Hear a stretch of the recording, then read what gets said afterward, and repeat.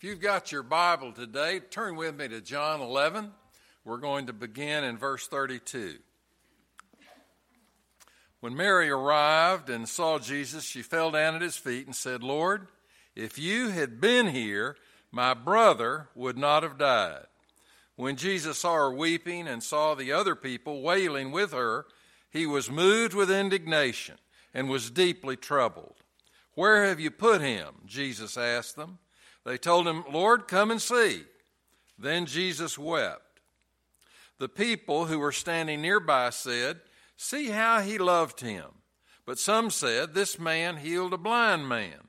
Why couldn't he have kept Lazarus from dying?" And again, Jesus was deeply troubled.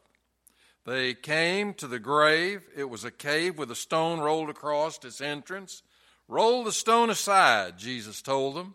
But Martha, the dead man's sister, said, "Lord, by now the smell will be terrible, because he has been dead for 4 days." Jesus responded, "Didn't I tell you that we will see God's glory if we believe?" So they rolled the stone aside. Then Jesus looked up to heaven and said, "Father, thank you for hearing me. You always hear me, but I said it out loud for the sake of all these people standing here, so they will believe that you sent me." Then Jesus shouted, "Lazarus, come out." And Lazarus came out, bound in grave cloths, his face wrapped in a headcloth. Jesus told them, "Unwrap him and let him go." Of the 35 specific miracles of Jesus that we have in the Gospels, the one that we're going to talk about this morning is probably the most startling and really in many ways the most interesting one. There were 2 other raisings of the dead in the Gospels. One was the son of the widow at Nain in Luke 7. The other was the daughter of Jairus, you remember, told in Mark 5. But neither of those are as spectacular as this one, for this man had been in the grave for 4 days. It is somewhat of a mystery when we realize that John was the only gospel writer that told a story about Lazarus.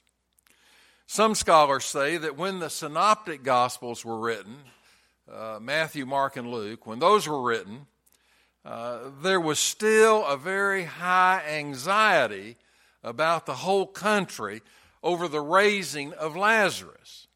The authorities, the soldiers, everybody was real uptight about that. It was the event that led finally to the death of Jesus.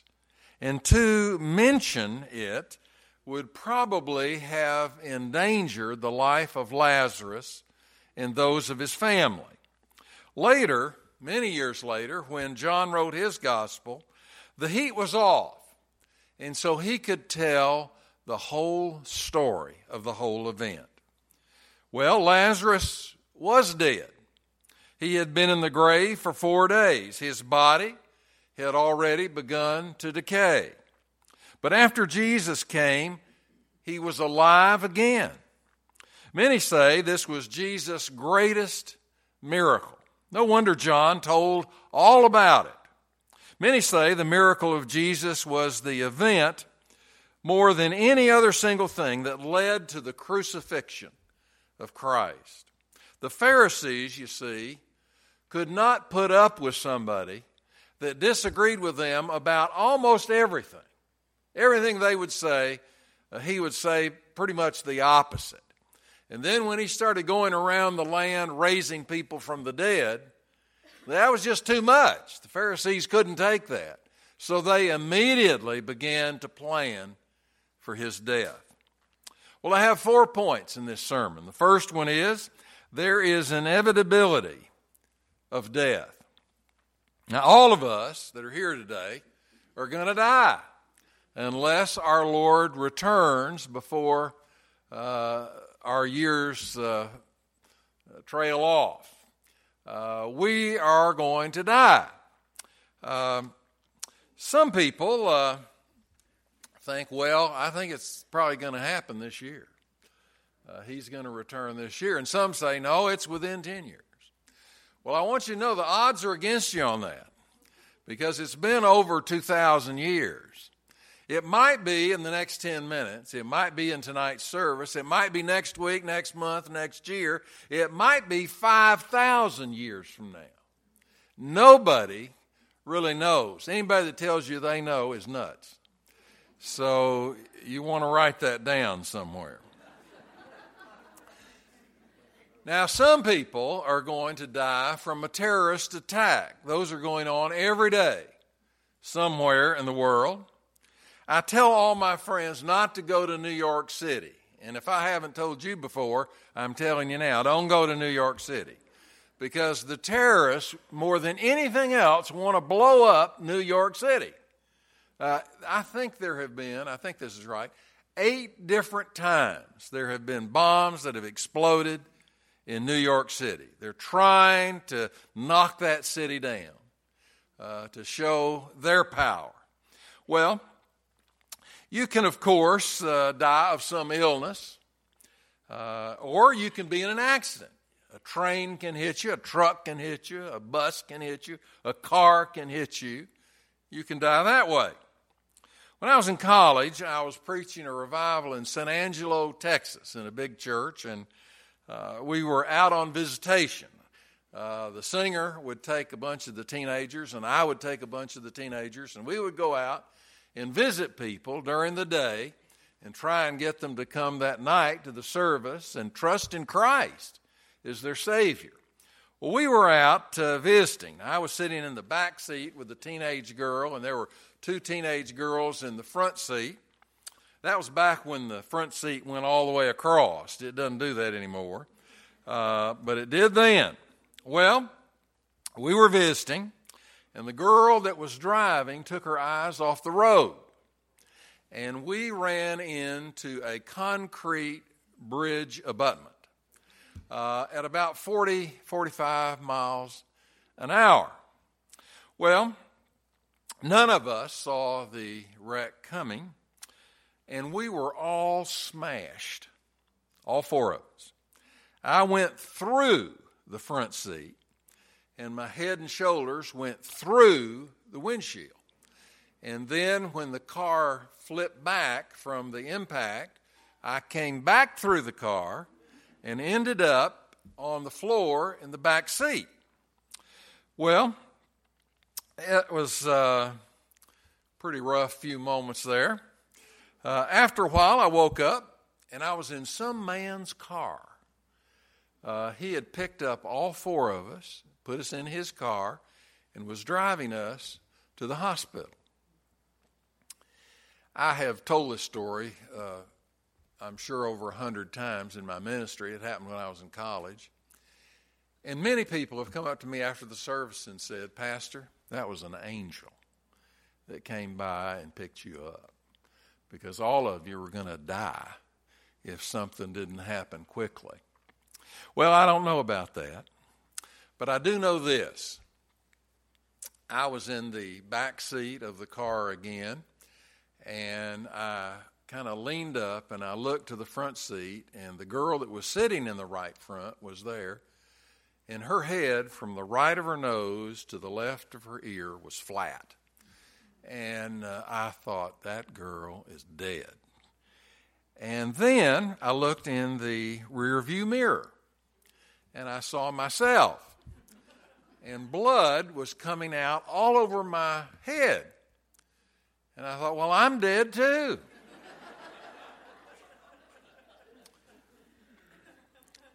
A couple of weeks later, I had over 100 stitches in my face. And it was a very unpleasant experience. Well, I thought, there's nothing I can do, so I laid down on the back seat. My overriding thought was, I'm dying. I'm dying right now. This is it. I thought, well, I'm a Christian. I'm going to heaven. Everybody says that's great. So I'm going to enjoy that, I'm sure. I thought, I'm dying while preaching a revival. That's got to be in my favor. So I guessed that everything was okay, and I passed out on the back seat. None of us died, but we were all hurt badly. I faced death, and it felt okay. In fact, I know this sounds funny, but in fact, it was a wonderful feeling. I felt like I was right in the hands of God. And that's a great, great feeling. I know you've all had that feeling at some point in your life. And that was my time. The Bible says it's appointed men to once to die, and after that, the judgment. Hebrews 9:27. That verse came to my mind. The writer of Ecclesiastes reminds us that there is a time to be born and there's a time to die. Ecclesiastes 3:2. Well, when we, like Louis XV of France, forbid the word death from being mentioned anywhere around us, we don't want it said in our presence because we don't want to face up to our mortality. If you feel that way, if you're doing that, then you're not living in the real world because death is coming for all of us. When we do speak of death, sometimes we soften the reality of it by using a euphemism. A euphemism is a word or a phrase used to describe something which is less direct or less offensive. Jesus used a euphemism in verse 11 of this chapter. He said, Lazarus has fallen asleep. Now, Jesus was not denying the reality of death. He was simply using a term common to that day that spoke of death. It was used by the pagans and it was used by the Jews. However, the moment Jesus saw that the disciples misunderstood what he was saying, he immediately did away with the euphemism and said plainly in verse 14, Lazarus is dead. Jesus did not want to hide the stark reality of death behind any euphemism. We call our world the land of the living. But really, in a very real way, it is the land of the dying. Because each of us, with every passing day, are in the process of dying. I was amazed to learn that the biggest export from Sarasota, Florida, is bodies. When I read that, I thought, maybe I am in the wrong state. I like the way the man from Arizona put it. Someone asked him what the death rate was in Arizona. And the man that lived in Arizona said, it's the same as where you live. That's one per person. Death is inevitable experience in every life. My second point is, I want you to notice the impact of the death. The experience of death causes an impact that is caused by this experience in our lives when it happens to someone that we're close with. This impact is clearly seen in our text today. In verse after verse, we see the eruptions of emotions. The emotions of the disciples is mentioned in verse 16. The emotion of the friends is mentioned in verse 19. The emotions of Martha are mentioned in verse 21. The emotions of Mary are mentioned in verse 32. The emotions of Jesus are mentioned in verse 33, 35, and 38. What an impact the death of someone that we love makes in our lives. Some folks try and deny the impact of death. They try to remove the family to an isolated part of the funeral chapel so that people cannot see them in their mourning. The implication there is that their mourning is something that needs to be hidden. People say, "Don't cry, be strong." There is nothing more natural at a funeral than the healthy grief of the family who have lost a loved one. There's nothing more natural than that. And it's hypocrisy to act as if death is no big thing. It is a big thing. When you have someone that you love die, it is a big, big, big thing. Of course, it hurts us deeply. We must not deny its impact. Jesus said, "Lazarus is dead." And the experience of death made a great impact on everyone that was concerned, everyone that was related to Lazarus in some way. Point number 3 is the implications of death. Sir Thomas More stood against King Henry VIII and was put into the Tower of London in a certain section where people waited to be beheaded. Well, Thomas More was a godly man. And he always, writers say, had a great sense of humor. As he came to the scaffold on his way to execution, he said to the executioner, "Would you mind helping me up there?" He said, "I can get down on my own." Now, if death is inevitable, as it is, and if it makes a tremendous impact on our lives, which it does, what are the implications of it for us? Well, I think we need to encourage grief. Grief is the experience through which we help our feelings catch up to the fact of the event. When we do not participate in a healthy expression of grief, we only internalize our feelings and our emotions. And then they come out at a later time, perhaps in an unhealthy way.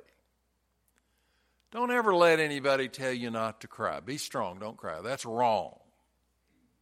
You need to cry. It's a part of the grieving process, and it'll be very, very helpful to you. Well, notice that Jesus did not reprimand Mary and Martha for crying.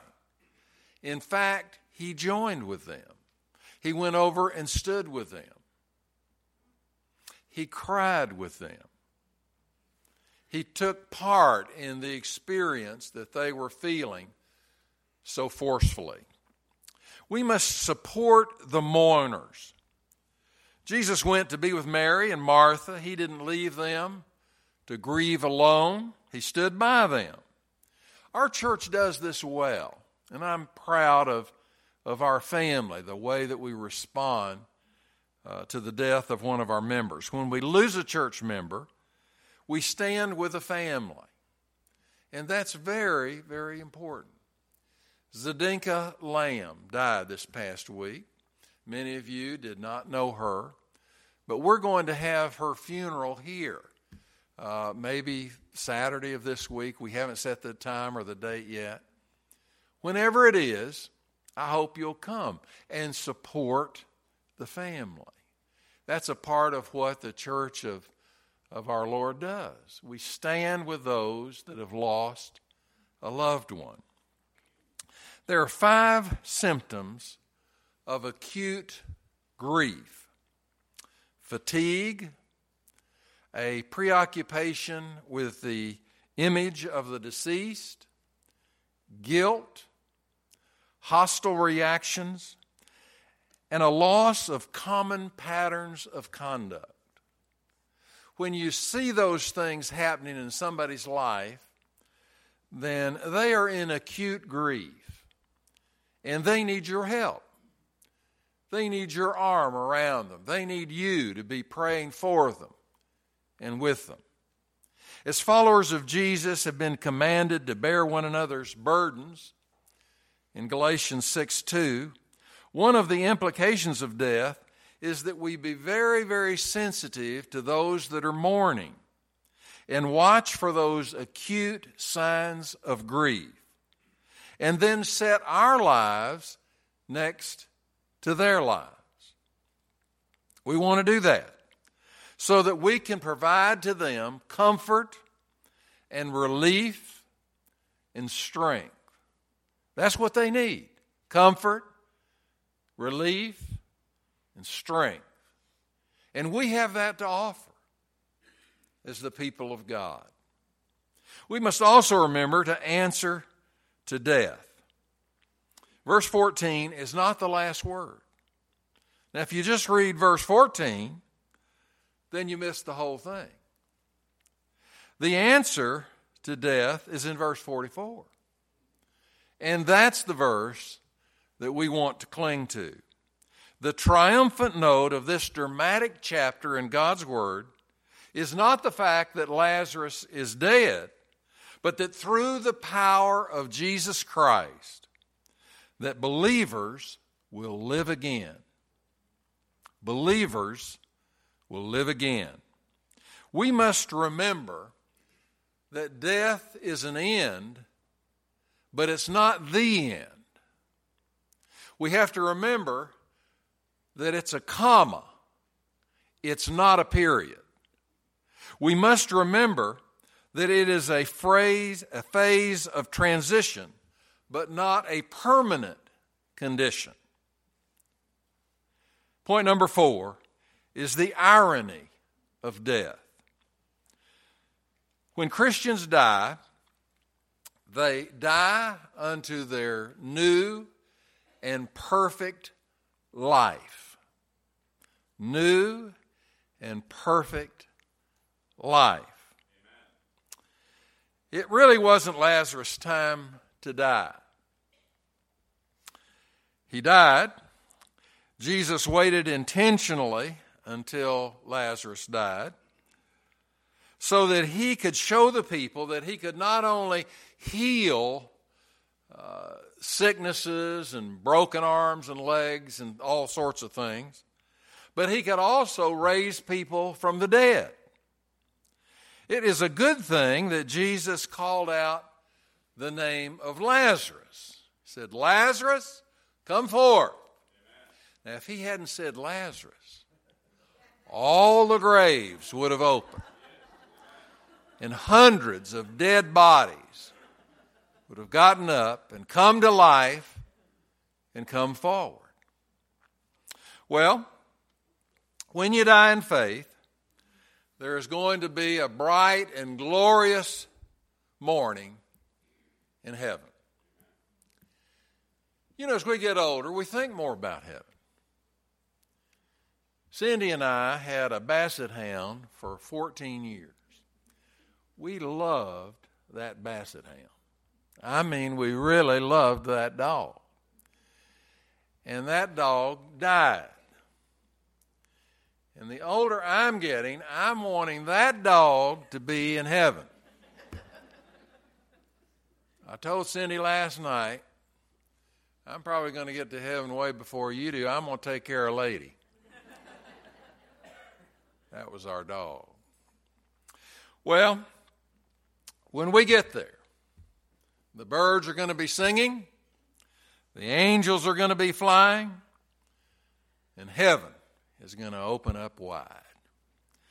Do you remember the beautiful words in that beautiful song, Beulah Land?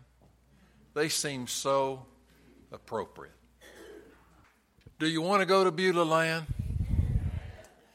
I do, and I hope and pray each week as we come to this service that if there's anybody here that hasn't trusted in Christ as their Lord and Savior, if there's anybody here that hadn't nailed that down, You know, some people think, well, I think I am. Well, that isn't going to do. You know, you've got to know it. You've got to know it. If there's anybody here that doesn't know it, then you need to come forward in just a moment and take a stand for Jesus. You know, you don't want to be ashamed of him, because he has control over the future destiny in your life. If you'll trust in him, believe in him, commit your life to him, you'll be in Beulah Land. If you've been visiting with us for a period of time, you're looking for a church home, we hope that you'll come and join with us, be a part of our family. It's real important to us that we reach out to as many folks as we can. So if you're here and you need a church home, just slip on down the aisle here in just a moment when we stand to sing together. I hope in these moments of dedication, consecration to the Lord, if there's a decision that you know that you need to make spiritually, I pray that you'll do it. I'll be standing here at the front waiting on you to come. Let's stand and sing together.